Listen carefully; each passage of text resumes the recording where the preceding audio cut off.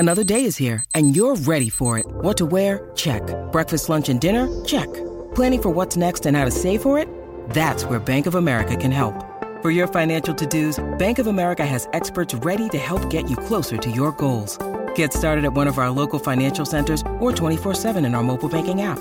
Find a location near you at bankofamerica.com/talktous. What would you like the power to do? Mobile banking requires downloading the app and is only available for select devices. Message and data rates may apply. Bank of America N.A., member FDIC. Welcome to the Go Big Redcast, the Husker Fan Sports Show with Dave, Honky, Mac, and Boomer. Welcome to the Go Big Redcast. I'm your host, David Gaspers, with Honky. Hey, the lack of two-a-day podcasts have allowed me to focus more on body maintenance this year. Great. And Mac. Hey, Redcasters, just want to welcome you into our second week of fall camp where we're still finalizing our lineup and seeing who's going to be doing what. And Boomer.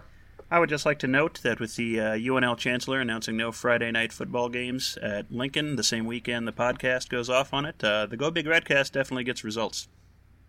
That's absolutely. We are influential. That's the truth. I'm finishing up Chapter 7 of Steve Peterson's book. And his hero is defeating evil head coach Hank Bolich in a bowl game. So nice. It's quite the read. All right, guys. Honky, I think we got some Twitter polls out there. What's going on in the Twitterverse? All right. Well, this last week we had another successful poll, 309 votes. So thank you very much, Redcast fans. That's awesome. Yeah, what does success look like for to you for Nebraska football in 2017? Coming in first was Big Ten West champion with 62% of the vote, clear and away. Number two was just ending the season in the top 25. That was 21%. Winning the Big Ten title and getting it to the playoffs, that was 11%. And 6% of you out there think a winning record is a good expectation of what success looks like. Specifically, some of the comments from our fans. Cornhusker Cole said, I said top 25, going to be hard to win the West this year with both Wisconsin and Northwestern cross-divisional matchups versus ours. Bruce Strom said, I really want the 17 Huskers to win the West, but in my opinion, that won't happen again until 19, and probably not then if Mike Riley isn't fired. And Brad Novotny said, tough question this particular year. Voted ranked in top 25. Not sure winning the West this year is practical. Should be a goal, though. All right. That's fair takes, I guess. I was impressed with the graphics we had on that Twitter. That was a nice touch, Hawk. We're doing some damn fine work out there. That's a credit to Mr. Dan Swoboda out there, a great graphic designer who's assisted the Redcast. We are absolutely stepping up our game. Well, right. Some of our... I love his work. Yeah, that's the truth, man. He should get paid for that. Wait a second. No one's getting paid for any of this. As should we all. He did create some of the cover art for Peterson's book, though, I heard. So that's nice. Nice. Well, the Redcasters seem to be split on whether we're going to win the West or not, but it is a good goal. BTN crew is in town, and maybe they're also thinking maybe we have a chance to win the West. Honky, I know that you were able to observe practice last week and had some thoughts on the physical nature of practice. What do you got? Well, an observing practice is a nice way of saying it. I was sitting up in the track stands and better than most. Yeah, one of the things I just absolutely love about Husker fans is I'm kind of sitting up there and I watched 20 minutes of a practice one day, and there's with binoculars 20 or 25 other fans that are lined up along the fence that kind of goes along the northeast side of the stadium. It was great. We're just sitting up there watching, and I don't have anything groundbreaking to tell you other than for someone that's been highly critical of what we would call the lack of physical practices, I didn't walk away feeling bad about that. I mean, I saw guys out there hitting, and they had some nice one-on-one drills with offensive line, defensive line. Nothing groundbreaking here. Just it was nice and physical. Probably the biggest thing I took away from was I watched Drew Brown kick field goals for about 10 minutes, and it was full live, 11 on 11. And not only did he not miss one, I don't think – I mean, it was the center of the goalpost every time. He was nowhere near hitting a goalpost. It was perfect kick. So hopefully That's he can because carry that over into the season. That's probably because he's actually attending practice in total instead of leaving only after a half hour of work, which apparently I read today was standard practice under Bruce Reed. Anybody else catch that? That guy had the easiest kind of job quality in the special country. teams coaching. Yeah, you got. It was unbelievable. I think it might have came from Sam McEwen in the Omaha World Herald or somebody like that. Said that they would usually spot Bruce Reed getting into his car, leaving practice while they arrived. He only would attend the first half hour of a practice in the last 2 years. I was like, wow, that guy needed to go. Unbelievable. He wasn't really contributing. I mean, either way, you might as well go. He collected $400,000 for doing nothing. It was unbelievable. Yeah, he was stealing money. Wow. Yeah, that was good work if you can get it. That was thievery. So, the BTN guys were on campus today, and, they had some actually pretty positive review of practice, the physicality of it, the energy level on both sides of the ball. Impressed with Tanner Lee. It was kind of a flip compared to last year's BTN report, where Jerry DiNardo pretty much thought Huskers would be lucky to escape with a winning record. So I don't know what to take from that. It's only one practice, as like Honky said, but it's interesting to see that they've definitely seen differences over the course of Riley's tenure here, with this being by far the best practice out there. Any word, guys, Mac, Boomer, Honk, on how the impact on some of these injuries we've had recently is impacting the team? Well, everything I've heard so far about the defensive back, with Chris Jones going down, it sounds like Eric Lee and DiCaprio Boodle are holding their own. I mean, obviously we're going to have a drop off. We're talking about an all-conference, possibly all-American type player back there, but there was, and we alluded to this earlier too. There's talent back there, and it's nice to hear that the talent that we assume we have back there is starting to produce in a way that we're not feeling like it's such a huge loss. I mean, if it was going to happen in a position group, and I think we talked about this before, defensive back was a good spot if you're going to pick a spot.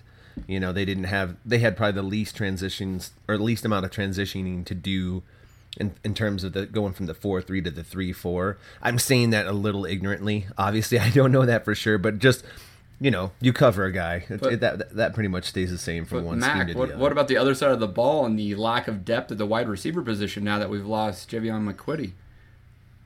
Yeah, I mean, I look at that hurts. It looks like possibly a loss, but then probably at the end of the year he would have had 14 catches. I think we can make up with that. And if those catches go to wide receiver to make up for that loss, we have enough depth to lose our number 7 receiver. I'm not ready to throw in the towel yet. To Mac's point there, earlier today, Diaco mentioned Boodle as a starter as well. He basically sees 3 starters on that corner right now, and and I maintain what I've said in the last 2 shows.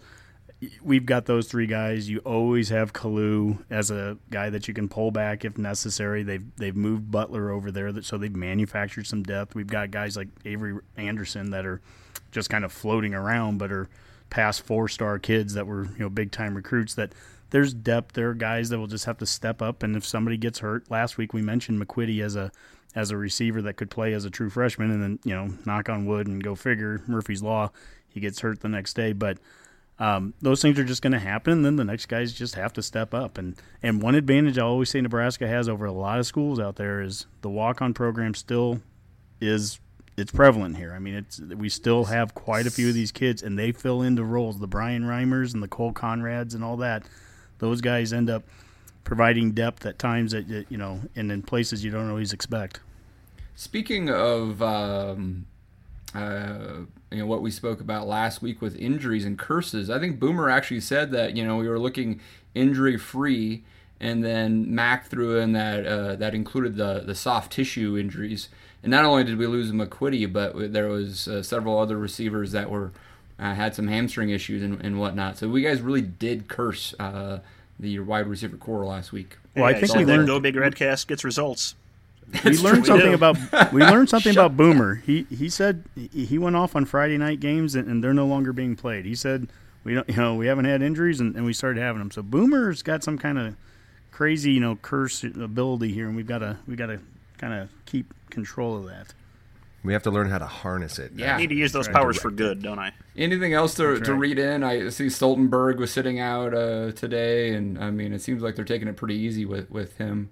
But anything else practice-wise we need to cover? No, I don't think. I mean, nothing out of the ordinary from last week. Nobody's been.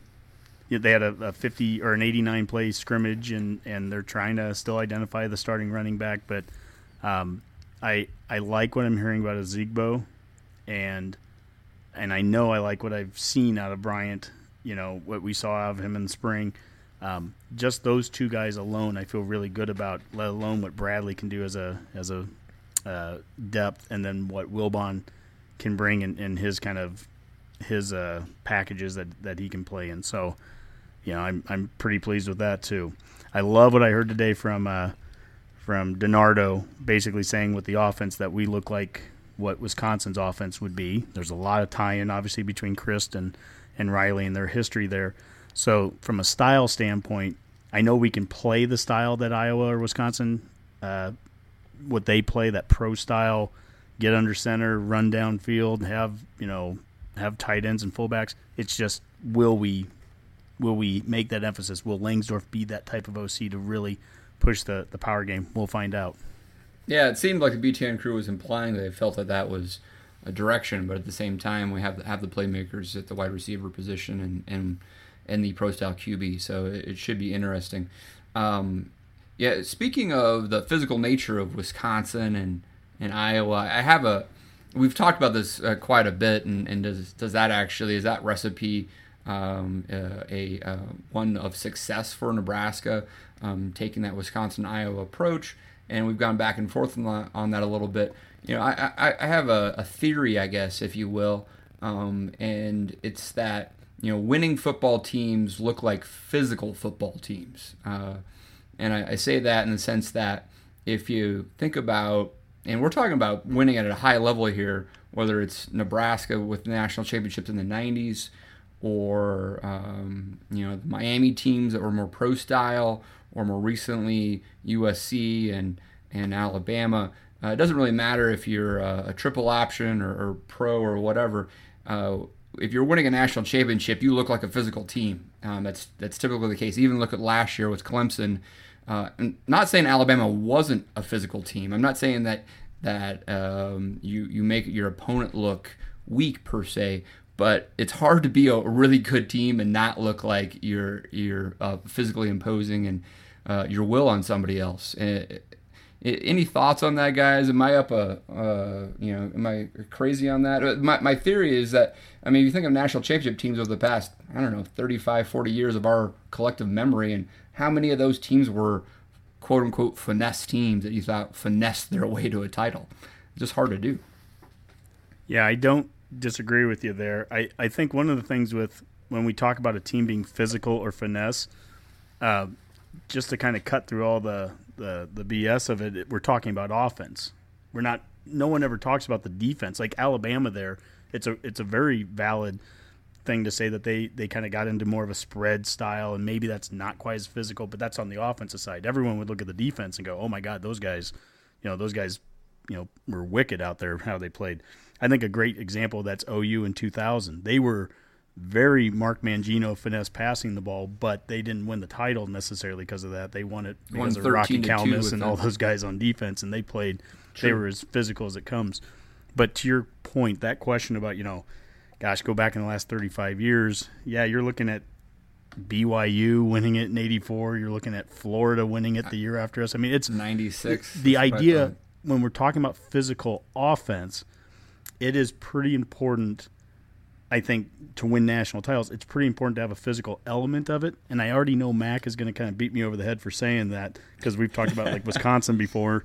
I think on top of that, I'll throw the caveat is you better also have some special players at key positions on top of being physical. And that's probably one of the reasons why the Iowas and the Wisconsins they've been able to beat a lot of good teams out there over the years, but they just haven't been able to win over that hump. Nebraska in the 90s could be physical and run what a lot of people said was an outdated offense when everyone else was throwing the ball around, but we had some special players and a very physical style.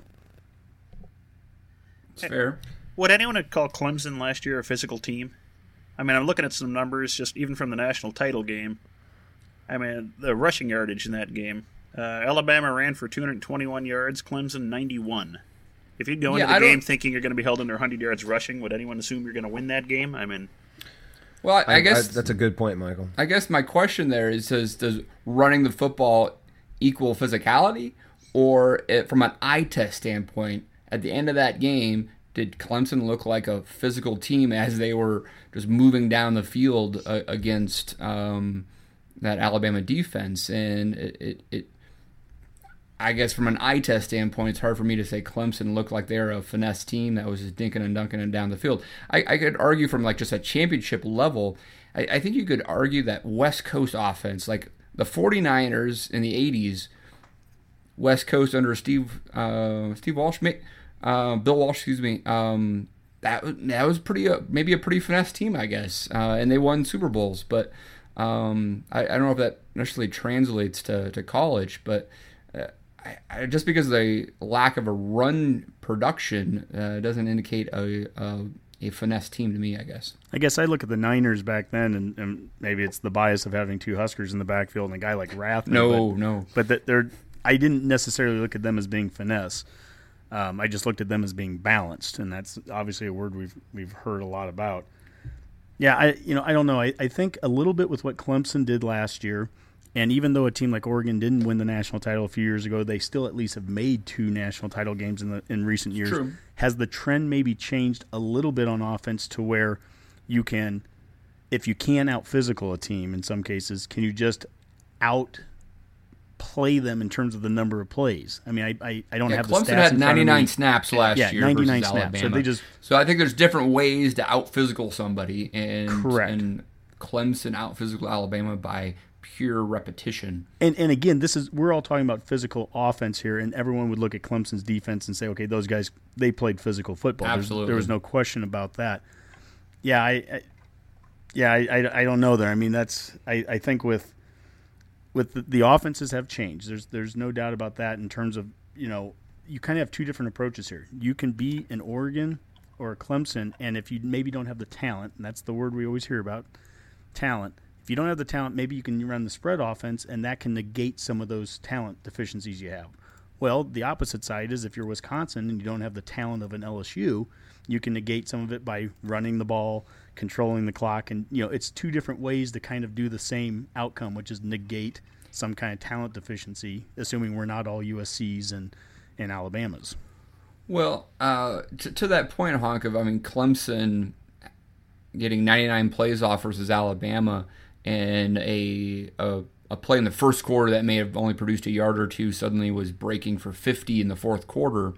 Could you say the same thing about some of the best Husker teams where, especially against some of our tougher opponents, that over the course of a game, that option play that might be only went for 3 yards because the defense was disciplined and played assignment football in the first quarter, broke wide open in the second half because of just the constant snaps that was going against that defense? Yeah, I think, again, I'm going to go back to a physical or a good offense is a lot of times based off of having that good physical defense. So when Charlie McBride and our defenses were at their best, that allowed you to get your offense back on the field, run more plays, wear teams down. Brent Venables at Clemson allowed their offense to have 99 plays. That's right. And ultimately, at the end of the day, when Osborne retired, we had never given up 50 or more points in a game in 25 years under Osborne. As I was at the Colorado game in 2001, and as that 50 first, flipped on the scoreboard, that's the first time in my lifetime I'd seen that many points against us, eventually ending at 62 points. That's something that a Heisman quarterback, sometimes you'll hear quarterbacks get compared to who's better, Crouch or Frazier. Well, Frazier never had to compete against 62 points. I'll just say that in defense of, I guess, a Crouch, and I'm not trying to defend him here, but Crouch goes out and puts up, 36 points in that game on the road in Colorado, and that's not good enough.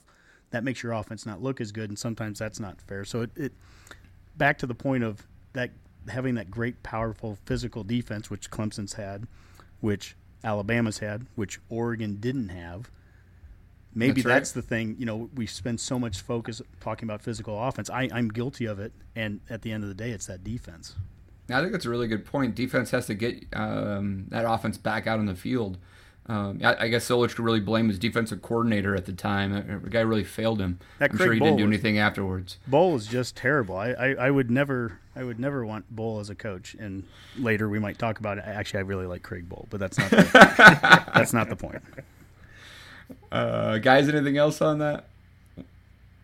We will get to Group of 5 here. We're going to break that down a little bit later in the show. We're also going to break down the SEC conference race.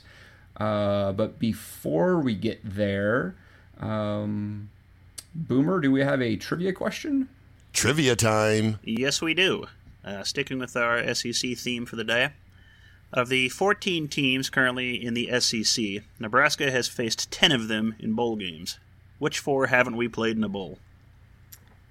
I know immediately Vanderbilt. We have not played in a bowl. That's right. We have not played A&M in a bowl. We've not played Missouri in a bowl. Those were easy. And we've not played South Carolina in a bowl. South Carolina, Vanderbilt, A&M, Missouri. And we've played everyone else in a bowl? Oh, no, sorry, Honky. You were close. You Stop. You got 3 out of the 4. Wait a second. It's too late, man. Can you repeat the question one more time? Yeah, let them play. Of the 14 current SEC schools, we have played 10 of them in bowl games. Name the 4 we have never played in a bowl game. Oh, we played South Carolina a few years ago. Yes, we did. Yes. I think Max said Kentucky. We didn't play Kentucky in a bowl game, have we? Kentucky. Has to be. Yes, that is correct. The correct 4 are A&M and Missouri. Granted, we were in the same conference with Missouri for so long, it'd be very difficult to play them in a bowl. A&M, surprisingly, we never faced in a bowl game at any point in pre-Big 12 era. That kind of surprised me a little bit. And we have never played Kentucky and Vanderbilt in any context whatsoever. Kicking myself. You should. Honky, that was really dumb. I mean, that's just... South Carolina, dude? So played them in 2012 Cap 1 Bowl. As soon as you said that, I was like, huh? Maybe I misheard the question when Honky said South Carolina. Oh my gosh! They caught the Hail Mary at the end of the first half. Oh my! Oh sure. Yeah, Quincy had the big catch, 99 yards. Short-term memory loss. Yes. You're listening to the Go Big Redcast, and now, sweep left. All right, next on the Go Big Redcast, we are going sweep left. That's our wide-angle view of college football and doing a breakdown of the race in the SEC, the fearsome Southeastern Conference. Guys, Alabama is always the team to beat out there, but that might be even more so the case this year. It seems like it's Alabama and everyone else without a clear-cut challenger on either side of the conference divisions. Any thoughts here on who's going to at least give a scare to Alabama? It seems like unsafe teams always lose once, right? So who is that going to be this year that at least gives us a question mark on that Alabama team? Of course, that had typically been Hugh Freeze at Ole Miss lately, so they true. kind of took care of that. Pure Houston Nuts collecting a little money from Saban as we SEC speak. is a very well-organized machine, Boomer. If they have issues, they want to clear them out, and Hugh Freeze was causing issues with Alabama, so they've got rid of them. Yeah, that's true. Maybe he did it to himself. I don't know. But yeah, who on that Alabama schedule could actually give them any sort of scare? I mean, they have obviously all the the West Division teams, but their crossovers include Vanderbilt, Tennessee. Yeah, that's it. Well, we can probably rule out Vanderbilt. Yeah, I don't think that it's at Vanderbilt, guys. Let's not just rule them out completely. I don't think the November 18th game against Mercer is going to give them much trouble. Mercer gets to play. We'll bring that back up. That's a classic free bye week. The SEC schedulers. Can Mercer pull gets off. to play both teams in Alabama. They play Auburn as well, and I guess segueing into Auburn, Bama plays the Iron Bowl at Auburn, so that's always going to be a potential hiccup there. They play at A&M. That's big talk that's on a tough one. talking about transfer quarterbacks like Tanner Lee. Jarrett Stidham was announced as the starter at Auburn. I think that was expected, but I think Malzahn finally made it official, and he's a pretty highly regarded guy who played at Baylor his freshman year before he got injured. Could be a spark plug for that Auburn offense. So that could be somebody that I think gives Alabama the scare, I guess. I mean, obviously we're talking about Alabama, and it kind of all starts and ends with Alabama and the SEC for the greater point of this decade, to be honest. Yep.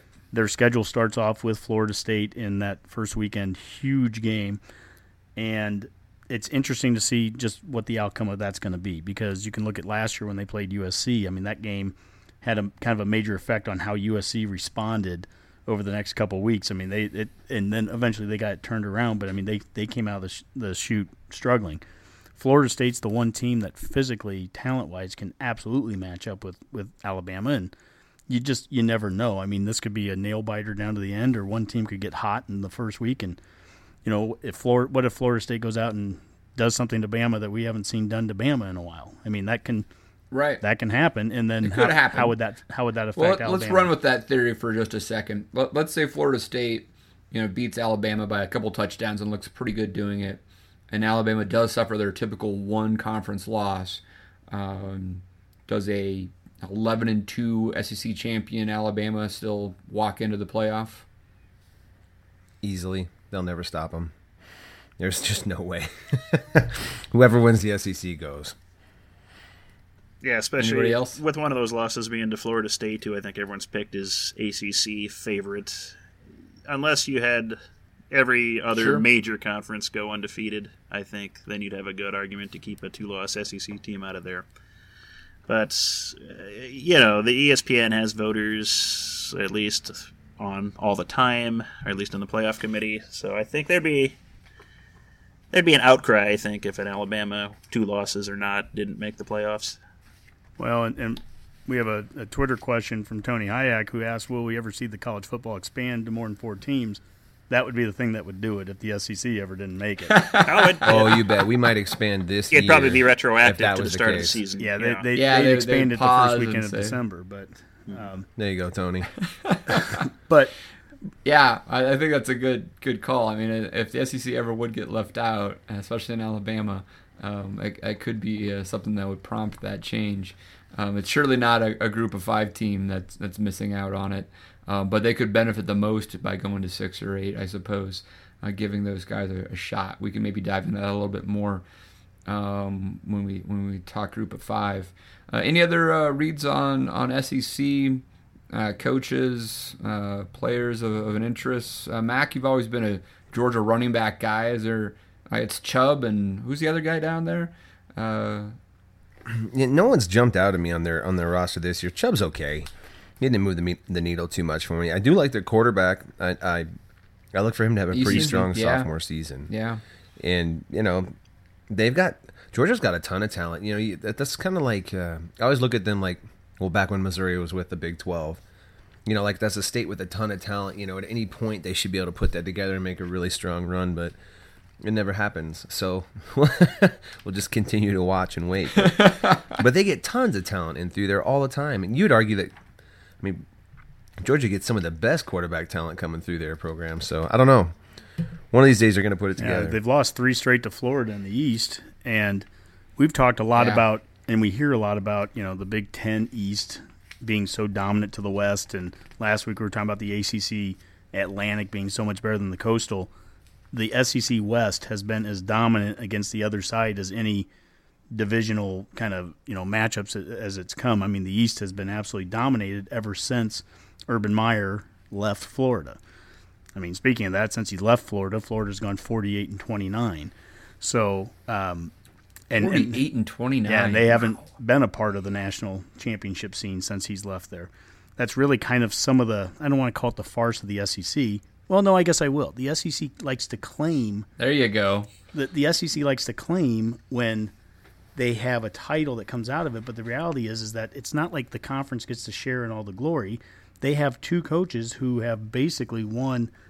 Oh gosh, between the two of them, I had the stat one point, but I mean they've won Probably Meyer 7 and now, is that Saban right? have won what, like 7 of the last 10 or 11. Well, if you include Myers, Ohio State, it's probably 8, Yeah. right? And that's the thing. They've won them at 4 different schools: LSU, Alabama, Ohio State, and Florida. 4 different schools have won it with 2 coaches just in the last since 2003, 2004, whenever Saban won that one with LSU. So it's just and Yeah, the it SEC, takes Auburn with almost a once in a decade type talent of Cam Newton to win a title there, and then LSU had with Les Miles with a 2-loss year, which was a very odd season where LSU almost got to that title game by just default essentially. Besides those 2 title games, am I mistaken on that? It's just Meyer and Saban for all the SEC titles. Is that correct? with the exception Auburn, of Miles winning Chiswick. that one in 07. Yeah, I mentioned and then- Auburn with Chiswick, Cam Newton, but Yep. Gene Chiswick isn't even a head coach any Right. longer. Unless Miles is no longer a head coach any longer. No, it was just those schools. That was it.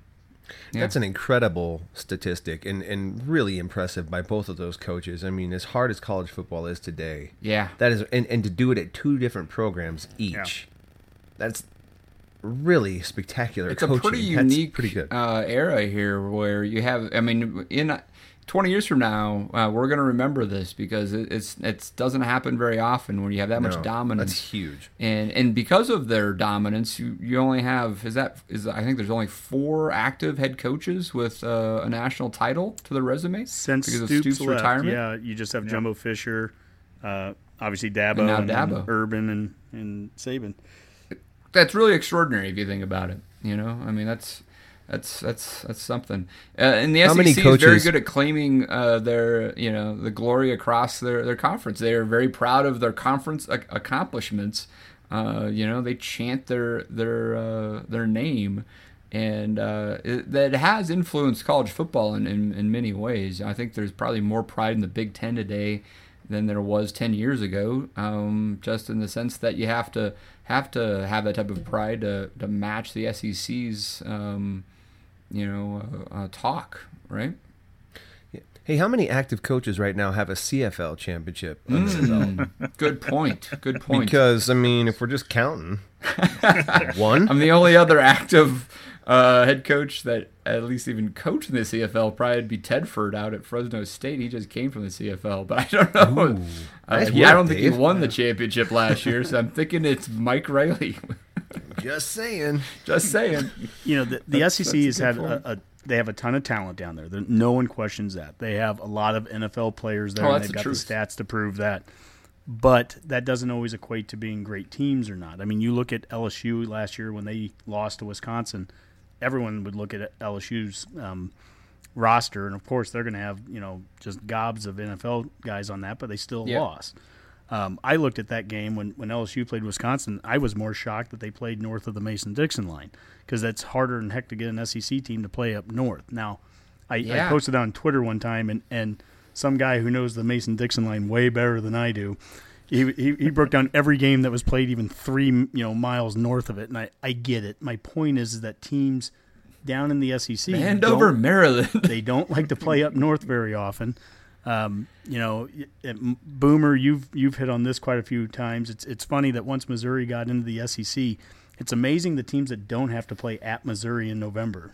It's It's extraordinary. odd, isn't they it? find ways to Yeah. get Vanderbilt and Arkansas up there, but the Alabamas Kentucky's and always Floridas seems to be there too. It's amazing. Yeah, Kentucky goes up there, but no, you'll never see snow associated with some of those southern schools. And I guess as a northern fan who has had to watch our team play, enough teams at home in bowl games over the years and all that, it I don't know, it would be nice to see somebody have to come up to Lincoln, in November. or December. It'd Missouri's just be last fun. home game this year is November 11th with Tennessee visiting.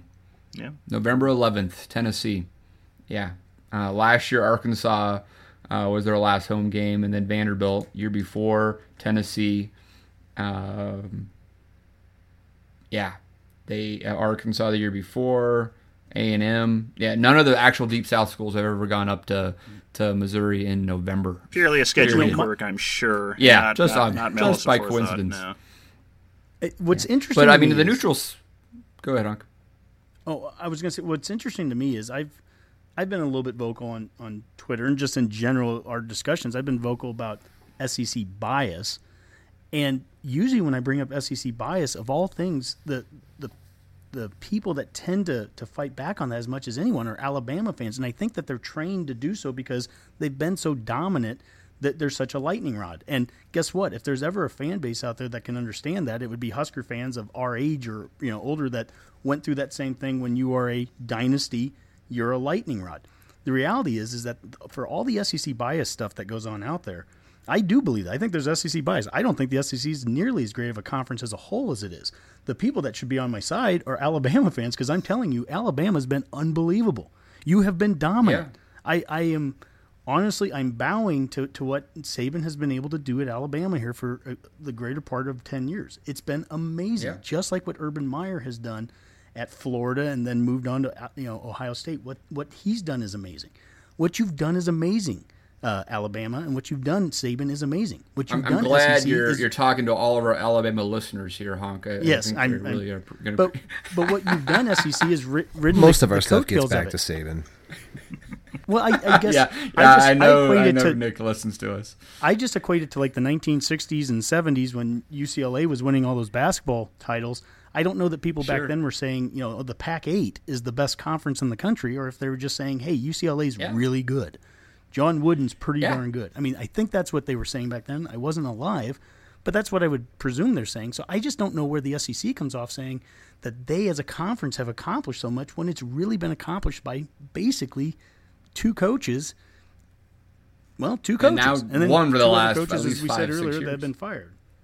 And now, the one when one of them left, that school's gone 48-29. And the school they took over in the Big Ten has been pretty darn good. And he's changed the perception of the Big Ten. The way, Meyer has done to the Big Ten what Saban did to the SEC. Yeah, I hear you. I think SEC just does a really great job of marketing themselves and promoting. I mean, another part of that is those neutral site games. Boomer, you've broken it down before, but I mean, and Alabama just does this every year now, right? I mean, they play a neutral site game to start the season, essentially, and they just don't leave the South because of it. They get a top-flight non-conference opponent, typically somewhere near the SEC footprint, if not in it. They get credit for that win, essentially, but never have to go on the road and visit somebody else's campus. It's brilliant. It is. And actually, I believe that is actually their announced plan, is they will not schedule a non-conference game at a actual opponent's college. It's a neutral site or Alabama. That's their stated goal. And I guess when they're winning national titles the way they are and making the playoffs every year, I guess they can do what they want. People are going to bow to that. Frankly, I'd rather see... Yeah. Tell me about the finances of how this works, though, right? I mean, doesn't it make sense to have home and aways, and that impacts Lincoln makes millions of dollars a year of just one home game. You think Tuscaloosa would be like, hey, Alabama, I'd love to have a home and away with Florida State. So sure, we miss out that one year, but then we get that the following year. But instead, they just lose an additional game. I mean, it doesn't make a lot of sense to me sometimes. No, I don't think it does either. At least for most schools that seem to run these fan base has games. To travel to Atlanta or whatever. Always. Well, not like most of them have jobs or anything anyway at Alabama, so that's okay. Oh, sorry to all of our fans in Mobile. I know we've got a huge listener base in Alabama, so we'll take that back. So that's okay. Do you think that's the way it's Twitter followers are nowadays? Leaving us in droves now, Boomer? Oh my God. What's that, Mac? Boomer, do you think that's how it's trending these days, where we'll just see when two non-conference opponents, like super teams, play each other, that we'll only see these in these neutral sites, and we're going to lose the home and home series? Absolutely. Because that almost looks that way. Yeah, if you just look at this week, we saw Notre Dame and Wisconsin announcing a series in Lambeau Field and Soldier Field. Yeah. Which Well, I don't understand that one bit. It's not like it's any more convenient for their fan base. It's just let's make everybody travel. Or Cool venues. Yeah, and isn't but- Wisconsin's going to be the away team in that too, aren't they? probably, yeah, because that makes Well, it at all least better. for one of them. I don't understand. Well, they'd be. Yeah, it just kind of robs your fans. I mean, you've got a chance to. I mean, it's such a great event when a big team finally comes to your town. You know, those are always fun. You know, especially a non-conference one you don't play very often. You get to interact with their fans on your home turf. You're kind of showing off your hometown pride. Yeah. You know, And your school and your campus and everything that it Right. has to offer. And instead, let's go play it in a major city in an NFL, sterile NFL stadium. I don't understand. yeah, that. where nobody knows exactly where to Right. go. You know, nothing's. It takes all the pageantry out of the college football experience, which I guess is the end result, right? More money. At least in the short term, it is. And the crazy thing to me is a little. I guess I don't know all the finances behind it, but to me, it's amazing that we have stadiums like Notre Dame Stadium that did a major addition back in the mid '90s, and now is currently under multi tens of millions of dollars of more additions to Notre Dame Stadium, so that they don't have to play games like this there. Camp Randall, I mean, that doesn't take a back seat any place in terms of size and the pageantry and everything that comes along with it. And all we're doing is we're making it harder and harder for fans. Mike, you went off last week on Friday night games. Here, you have opportunities to have great home and away games, and you're not playing them at home. When if we're going to spend money on Memorial Stadium, you'll always hear the comment that it's about, well, it's only used 6 or 7 times a year. Well, now we're saying if we ever got to that point, it'd be like, well, let's take it one more game away. It doesn't make sense. In terms of Wisconsin and Notre Dame, I looked up the distances. It was like 2.5 hours roughly for each one of them for South Bend to Chicago, which that's the home game for Notre Dame. Wisconsin is playing their home game of that series in Green Bay. That's about a 2.5 hour trip. Imagine Nebraska, Oklahoma, who are playing in 21 and 22. Imagine us playing Oklahoma at KC, where we're the home team, and Oklahoma playing at Jerry Dome. It could happen. Those are about 2.5, 3 hour drives. I mean, why That's not? a fair comparison. But you look at it and you go, why would you do that? Why wouldn't you have that at Owen Field and Memorial Stadium? I mean, that makes sense. That's where those games should be played. And so I know this started off as an SEC talk, and I think this is kind of like one of the worst things that the SEC has really been a part of starting is these neutral site games. Sure. They've been right at the core of it. It's now filtered into a Wisconsin Notre Dame game that's not going to be played home and away.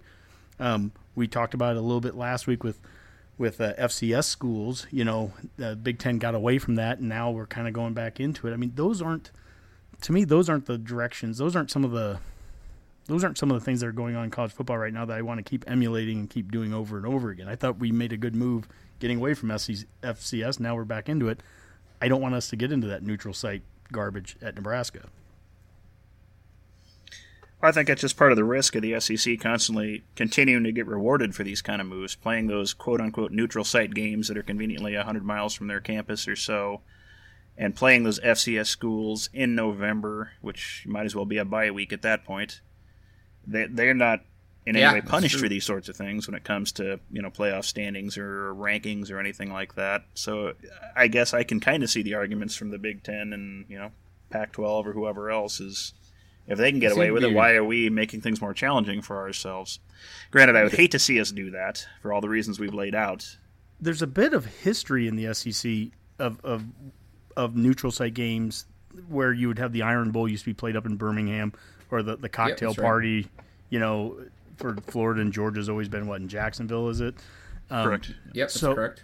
So, I mean, and those were more tradition kind of things. That's like Oklahoma and Texas playing in the Cotton Bowl. And so, but I Right. think If it's they're kinda steeped in tradition, it's not so bad.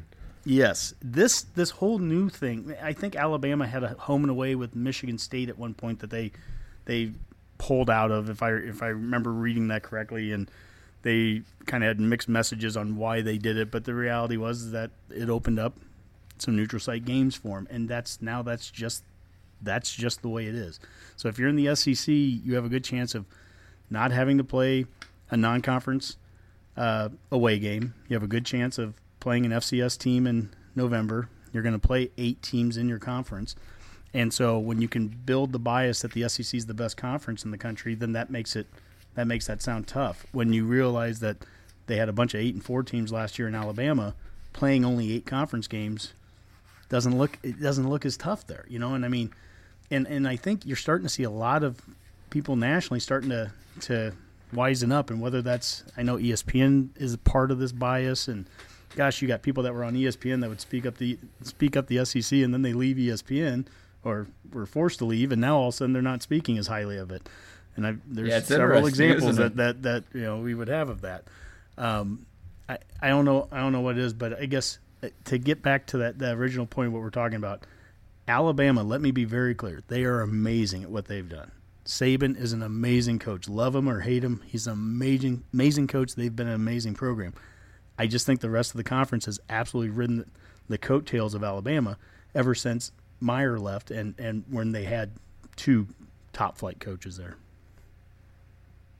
Yeah, I mean, I think you see that with the polls as they go through. A&M always rises up really high because they beat someone early, and same thing with Ole Miss or somebody, and then by the end of the year they finished 9-4, and they had a great year, but they still had 4 losses. So, well, I think that's a heck of a good SEC breakdown. Maybe not of this year, but just of the conference. You want to wrap this up, guys, with any sort of bold predictions? Everyone taking Alabama. Alabama will win. Yes. Well, does anyone have like any surprise teams? I guess we spent the whole stinking time just talking about that and Bama, but I mean, does anybody have somebody they think is going to kind of? I guess you have to go to the East because we all think on the West, obviously, Bama's going to win it. So. Well, I mean, how often does the SEC ever really surprise you with end results by the end of the year? It's not like the ACC where Georgia Tech wins. So, well, Georgia and Tennessee will be preseason top 15. They'll have all the talent in the world, and then they'll end up, almost losing to Appalachian State like Tennessee should have in the first week last year. I don't know. I mean, I don't see anybody. I think the SEC might be down this year. I mean, I just feel like they might.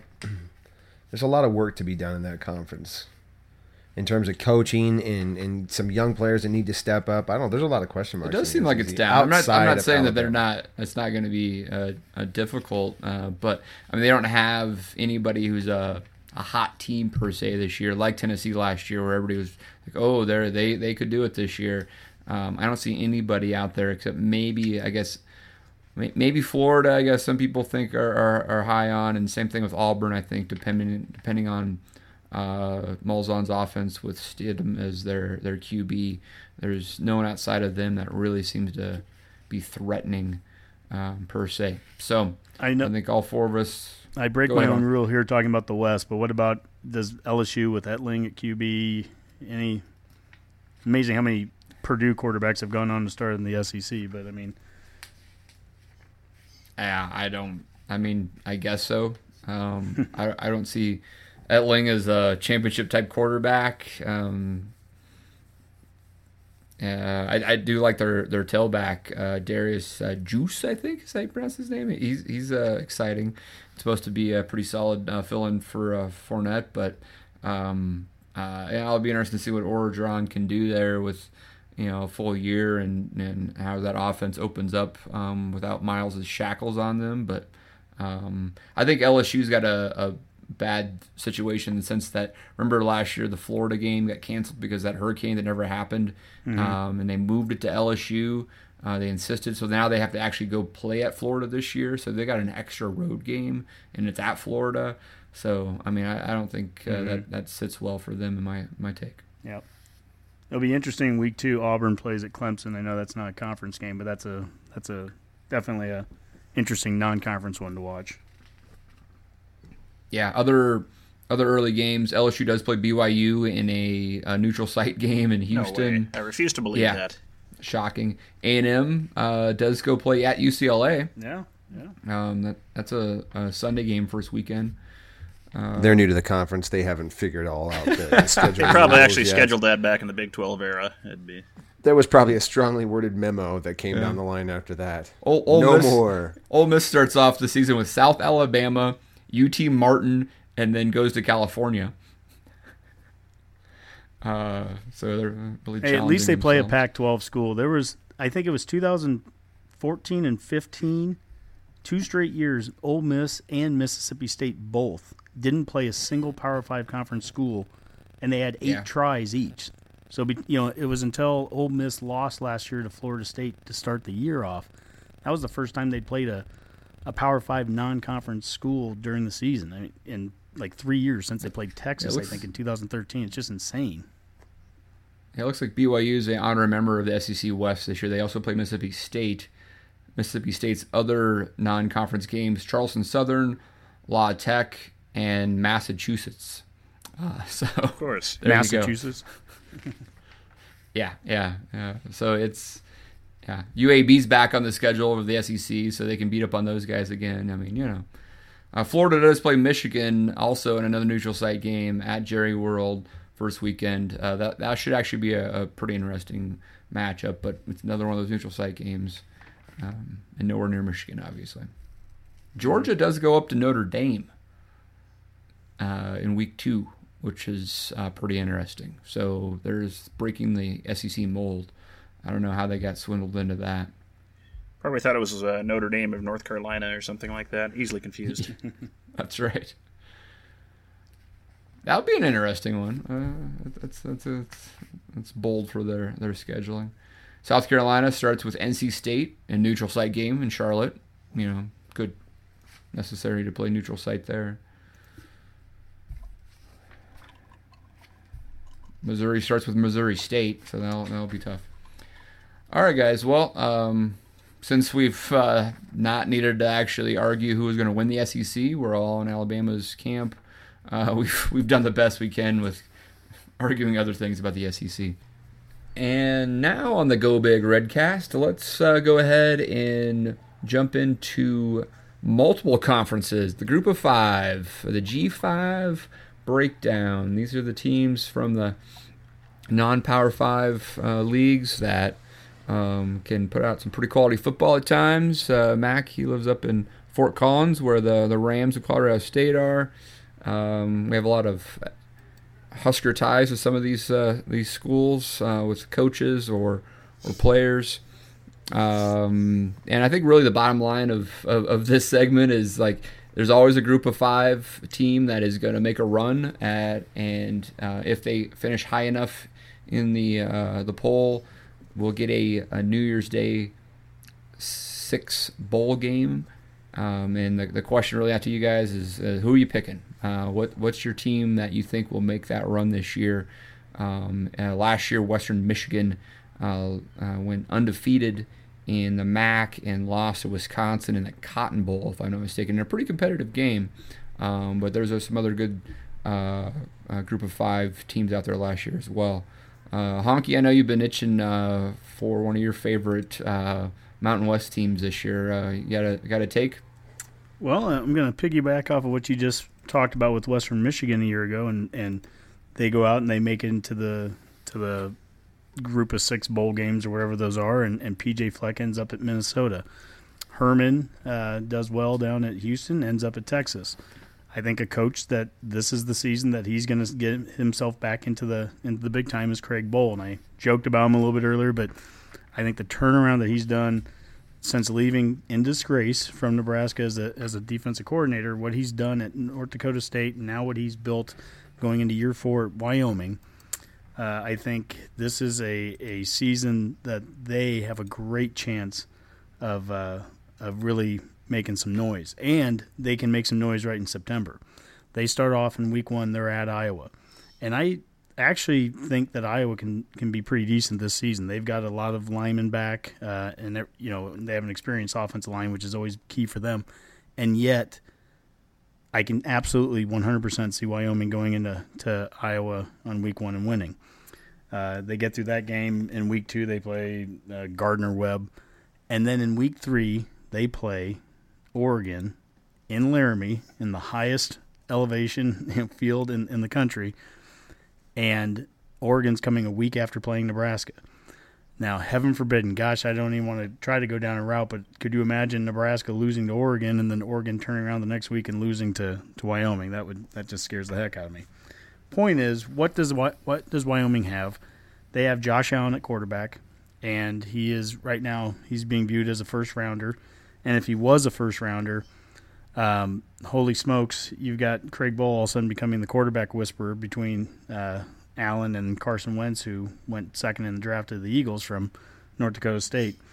What I like about Wyoming, they're a physical bunch. They've gone out, and I've been pretty big on getting Nebraska kids whenever possible, and he certainly has been able to do so. They got 3 in this last class. They've got kids like C.J. Johnson, Klesser's son, is going to be starting for him as a receiver. And I'll tell you what, C.J. Johnson would look pretty good in red right now with some of the injuries and everything that we've had at the wide receiver spot. Plenty of depth, though, Hunk. I'm not worried. I'm not worried about the receiver depth, though, no. But they'll have a defensive tackle from Grand Island that's starting. I mean, this I've just got to read this here. This was an awesome comment that Craig Bohl he made about recruiting West Coast kids, and he said they will do what we ask them to do. Now we've got to smart with what we ask them to do. But that it in football can go a hell of a lot further than what people think, and that's a story. That right there is a story. Like the guy that's running out there on the West Coast, that's a 5-star guy that's been shopping around and thinks it's all warm and fuzzy. When the rubber meets the road, they're going to spit the bit out. We're going to have our hand in the dirt and knock the S out of you. That is what Craig Bohl has recruited for 3 years to Wyoming. That's the kind of program he's built. I think Wyoming is going to be the team that's going to make it out of the group of 5. That's interesting. I mean, I like Josh Allen. I get that pick. I'm a little surprised that you're so high on Wyoming based off of that quarterback when they did lose their top flight running back last year, Hill, who had almost 2,000 yards and was the warhorse for Bohl's offense, and they don't have anybody replacing him of note. So I'm curious why you're so high on a team that is going to be dependent on their quarterback to move the ball. But hey, whatever. Sure, I'll take your pick of Wyoming. Boomer, what do you got? Well, I've always had a bit of a predilection towards MACtion and kind of enjoy MAC conference football. Oh, MACtion's great. Yep, it's fun to watch. Like Tuesdays in October and November. Better than that. Watching... Nothing screams football than a random Tuesday in Toledo or something like that. But the Glass Bowl. Yeah, it is. I enjoy watching it. Kind of breaking it down, I don't think anyone's going to come out of the MAC kind of like Western Michigan did last year and go undefeated up until the bowl. I think there's just a lot to chew on from those teams and asking a lot of them to do that again. Western Michigan especially losing P.J. Fleck as coach, and I believe their quarterback left too, so they're going to have a kind of a tough hurdle to overcome and bounce back from that, I think. But there's a lot of interesting teams there. The two that, of course, come to mind first off is the Fighting Frankies of Ohio. I think everyone always kind of at least pays a little bit of attention to them here in the Go Big Redcast just to kind of see what they're doing. Frank's kind of resurrected a career there for himself. I believe he's made bowl games, 8 out of the 9 years he's been there, I think. Yeah, so, absolutely. From a school like Ohio, I mean, my God, if they don't build a statue to him there by the time it's all said and done, I mean, I don't know what else they're expecting from him. I think they've got a chance to compete, win the MAC. It's possible. I'm mostly interested with Ohio to see how they perform in 2 non-conference games they play. They play Purdue and Kansas, which for Ohio, those are potentially winnable games, I would think. I'd be kind of curious to see how they do that. I mean, would you bet on 2 Power 5 wins against the bottom rung? They do. I think both of those are potentially winnable. I mean, would any of you put a lot of money on Kansas against anyone at this point? No, I don't think so. No. They're going to be challenged in their division by Miami of Ohio. They're probably the favorite, I think, in their division. The other big team I think that everyone's kind of picked for the MAC is going to be Toledo. They've got a returning senior quarterback, quite a bit of defense coming back. Yeah, they look solid. I suppose, realistically, if any of these teams went undefeated, you could possibly have that Western Michigan scenario. The MAC usually schedules a few good, serious opponents for all their schools. Toledo plays Miami this year, so heck, if they did run the table and went undefeated, you could argue that. Miami of Ohio, I think, has Notre Dame and Cincinnati, if I remember correctly. But again, I guess if I'm going to pick a MAC team, I don't think it's any big shock. I think Toledo's probably the odds-on favorite at this point. Yeah, that's good. That's a good MAC breakdown right there, folks. That's what you got from Boomer. That actually prompts me to think really quick. Let's do name head coaches or coaching staffs that have any sort of Nebraska ties to them. So we have Craig Bohl and Frank Solich. You know, what else do we have there? Youngstown Scott Frost, State. obviously. Scott Frost has got quite a few. Youngstown State. Youngstown. Do we have to count those guys? call. Yeah, because Joey Gantz. Well, maybe as a courtesy, I like send them a Christmas card. That's about it. Yeah. With their stupid check we keep sending them. How about the head coach of Nevada? Oh, that's right. Yeah, he was. Anyone? Gosh, what's his name? Jay Norvell That's gets right. his Oh, shot as a head coach. Oh, I was thinking the where's, UNLV coach who was. where's Zach Taylor coaching? He's Is he still with the Dolphins? I think. Oh, Cincinnati. Yeah, that's under right. Luke Fickell, who is a coach we beat as an interim Ohio State guy. But UNLV is another good call. You have Barney Cotton as the OC there. And John Garrison. Under Tony Sanchez, I believe. Yeah. Their coach was the head coach at. Was it what's the high school? Bishop Gorman. Yeah, Gorman, where Nick Gates was from. Oh, right. Yeah. And Tyjon Snoop Dogg's Lindsay son. actually played there as well. You also who's out at San Jose State now? Gunderson's out at San Jose State, right? That's true. I think the list just goes on and on. Where's Charlton Warren? North Carolina's Carolina? defense is like all ex-Husker coaches now. That's right. Eckler's there. That's right. Papuchis. And Yeah. Warren, I believe. wow. Joe Mowgli is still out of Coastal Carolina. Is he Yeah, still although there? he was He's on sick. a leave. He's on a isn't leave he? for health. That's right. Okay. And Yeah, Honky, you sent that along, right? So That's he's right. out just until further notice, essentially. I don't know much about it, to be honest with you. I just heard that he was Yeah. out, yeah.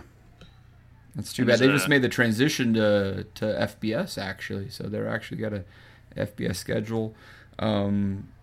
Teams that have some sort of Nebraska storyline. You have Tulane out there with trying to make something out of it. Missing Tanner Lee, I would guess. Johnny Stanton's at UNLV, right? Oh, that's what I was going to ask. Johnny Stanton. That's a good one. Yeah. Other guys, I know, like Ernest Suttles, one of the guys that got away from Bo from a D-line perspective, at Memphis starting. He's played there quite a bit. The quarterback, who's at Virginia Tech? A.J. Bush. A.J. Bush. A.J. Bush, Who yeah. I think he was named not the starter today. The redshirt freshman who's been there longer got the nod, but we'll see if he gets any playing time. It's a long season. Yeah. UConn obviously trying to make waves there with going back to Randy Edsall after the Bob Diaco experiment. Lots of random connections to Nebraska if you dig through the group of five. Yeah, that's for sure. Alabama's. Well, I'm sorry, this isn't Group of Five. I was going to say Alabama's running backs coach. That's definitely not group of five, No, Hunk. that's. Yeah. I'll just shut up. That's all right. Good stuff, though. Mac, do you have anybody of note? You're in Fort Collins. Carter House State Yeah, I actually is mean, supposed to be there's a pretty little good. bit of buzz with the hometown team here. They just finished up their second scrimmage this week, and the running game looked really good. They had two backs go for over 100 yards, both true freshmen. One's kind of a speedy guy, and the other guy is more of a bruising fullback. But defensively, they still got a little ways to go. Got to shore up some tackling, but Bobo's pretty confident about it. Their schedule, though, is brutal. I mean, Oregon State comes first game. Brand new That's not such a stadium. big one, but they do have to play Alabama, and they do have to play the Fighting Craig Bulls. So I mean, it's going to be They it's going have to be neutral brutal. site in their usual in Denver usual for matchup Mile with High. Colorado. Yeah. Yeah. So I mean, if they can come out of those with a couple wins, and I don't know, be a little battle tested, they might be able to screw up a few. They had the chance to screw up a few teams' years, which those are kind of always fun teams to have. Yeah, Colorado State has their own quarterback that's making some noise potentially at the next level. They're Nick Stevens, not getting as much press as Josh Allen, but I think he's got the measurables and definitely has the type of QB focused coach in Bobo that maybe he can have a big year. So. I think the Rams could be poised to win the Mountain West actually over Honky's Wyoming Cowboys. So we'll see. And they're breaking in their new stadium too. They're really hyped up about that, man. So that the whole game day experience is going to be different in Foco this year. That's the truth. It's a good beautiful campus. Good place to watch a game in the new spot. So it's cool.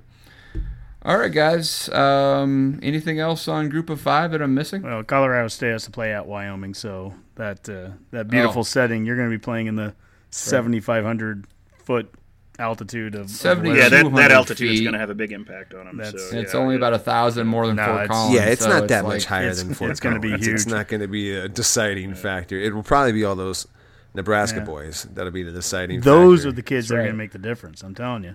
Yeah.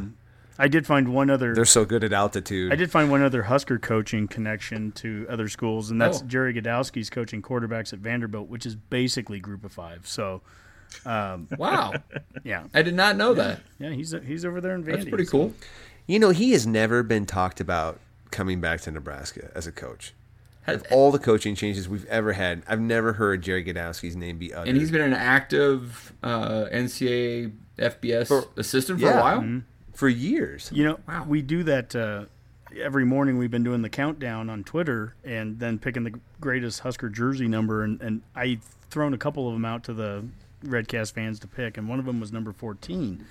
And Jerry Taggy's going to clearly win it. But other ones were Dennis Claridge, which is the original QB under Devaney, but then Godowski, and then Baron Miles. And it's amazing.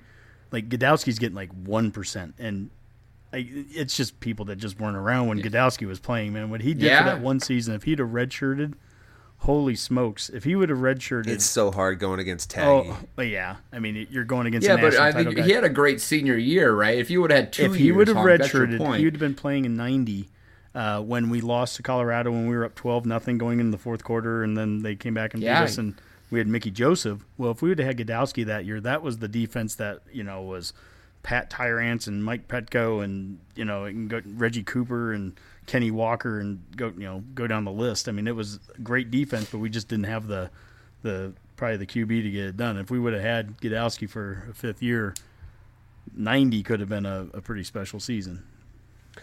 He was one of the first Huskers I remember, like, pretty clearly playing. He was good. I liked him. That's actually reminds me of one of our Twitter questions that Honky put out. Was what was your first memories of Husker football? Is that right? That's Honk? right.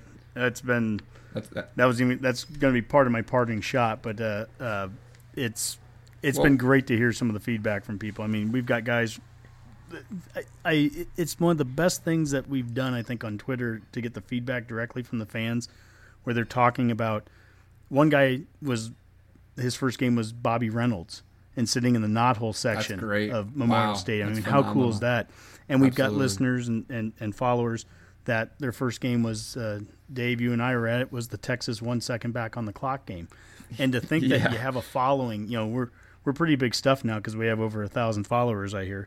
But, we've got people that's multiple generations of listeners. And when you start to kind of put that in perspective, when you throw a question out and then you start getting people going back and forth with the responses, when it's just when all you see is a Twitter handle, it just looks like two people arguing against each other. But the reality is you're talking about somebody that has that much experience, their first game being in the 50s, and they might be talking to somebody Absolutely. that was born this century. It's I don't know, it's a little side note on, I guess, the amazement to me still of Twitter. Yeah, well, let's wrap this up. Actually, I'd love to hear the other guys' first Husker memories, and then we'll let Honky run with that parting shot. My first memory was falling asleep during the '84 Orange Bowl. I distinctly remember getting excited for that game and then not knowing the outcome until the next morning. So that's my first real memory. Boomer, what about you? Mine's probably a little different. Growing up in West Sure. Texas to families that's, at least father that wasn't really a Nebraska fan, so surrounded by everybody else who were Red Raider fans, it's a little different beast. I suppose the first serious memory I had was, I believe it would have been 1991. That was actually the first Husker game I attended. It was Nebraska-Oklahoma. And it was my first taste of, being at a Husker football game, and it was the coldest game I have ever been to in my entire career. It was freezing rain that day.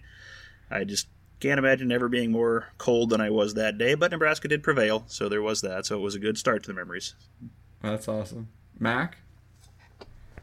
I definitely remember Rozier's 2,000-yard season. I was living in Iowa at the time, so it was kind of weird. It was almost like we weren't really allowed to talk about it around our Iowa neighbors because they were so jealous. There was just so much hatred for the Huskers, and that's when I really learned how fun it is to mess with Iowa fans. Yeah, before the '84 Orange Bowl, I do remember the scoring explosion poster being on my wall during that season. I just don't specifically remember any of the actual games. Honky, of course, remembers the '80s Sun Bowl, I believe, because he's been following us I for remember football. remember for whatever reason, I remember the '82 Orange Bowl against Clemson, and not the game. I wasn't watching the game. I was so young at the point, but I remember being in the basement, and there was like a black and white TV I think we had, and I can just remember being down there. Fast forward to the next season, I remember nothing of '82. And then in '83, the Kickoff Classic, starting with that Penn State game, I remember every single game Nebraska's ever played since. That's and I cool. remember every game of that season. So that was, I cried my eyes out after the bowl game, and unfortunately I've done that more times since as well.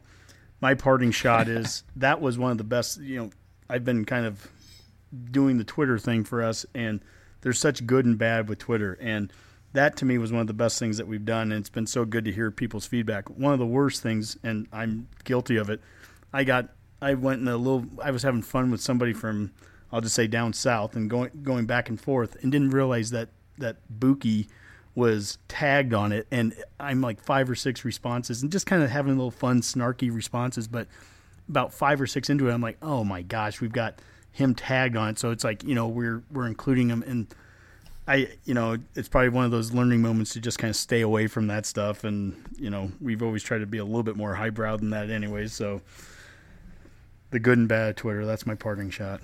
All right, Honky's bringing us down on Twitter. I thought he was just doing all good. Mac, what do you got? Well, my parting shot is to put Honky's mind at ease because I periscoped Buki personally after that all happened to apologize. Then I hit him up on Twitter, told him where I was going to be at that night. Me and Buki, we're settled, man. Don't even sweat that. Good. I got him on lockdown. By the way, it looks like Buki just went. Yeah, he's laying down for the night. Boomer, what do you got? My parting shot is a follow-up to last week's parting shot. For those of you who don't think we're serious about James Baron von Raschke having a quality career here at UNL, just wanted to throw some numbers at you. He was a 2-time All-American here at wrestling, won the 1962 Big 8 Heavyweight Championship in wrestling, the 63 bronze medalist at the World Games.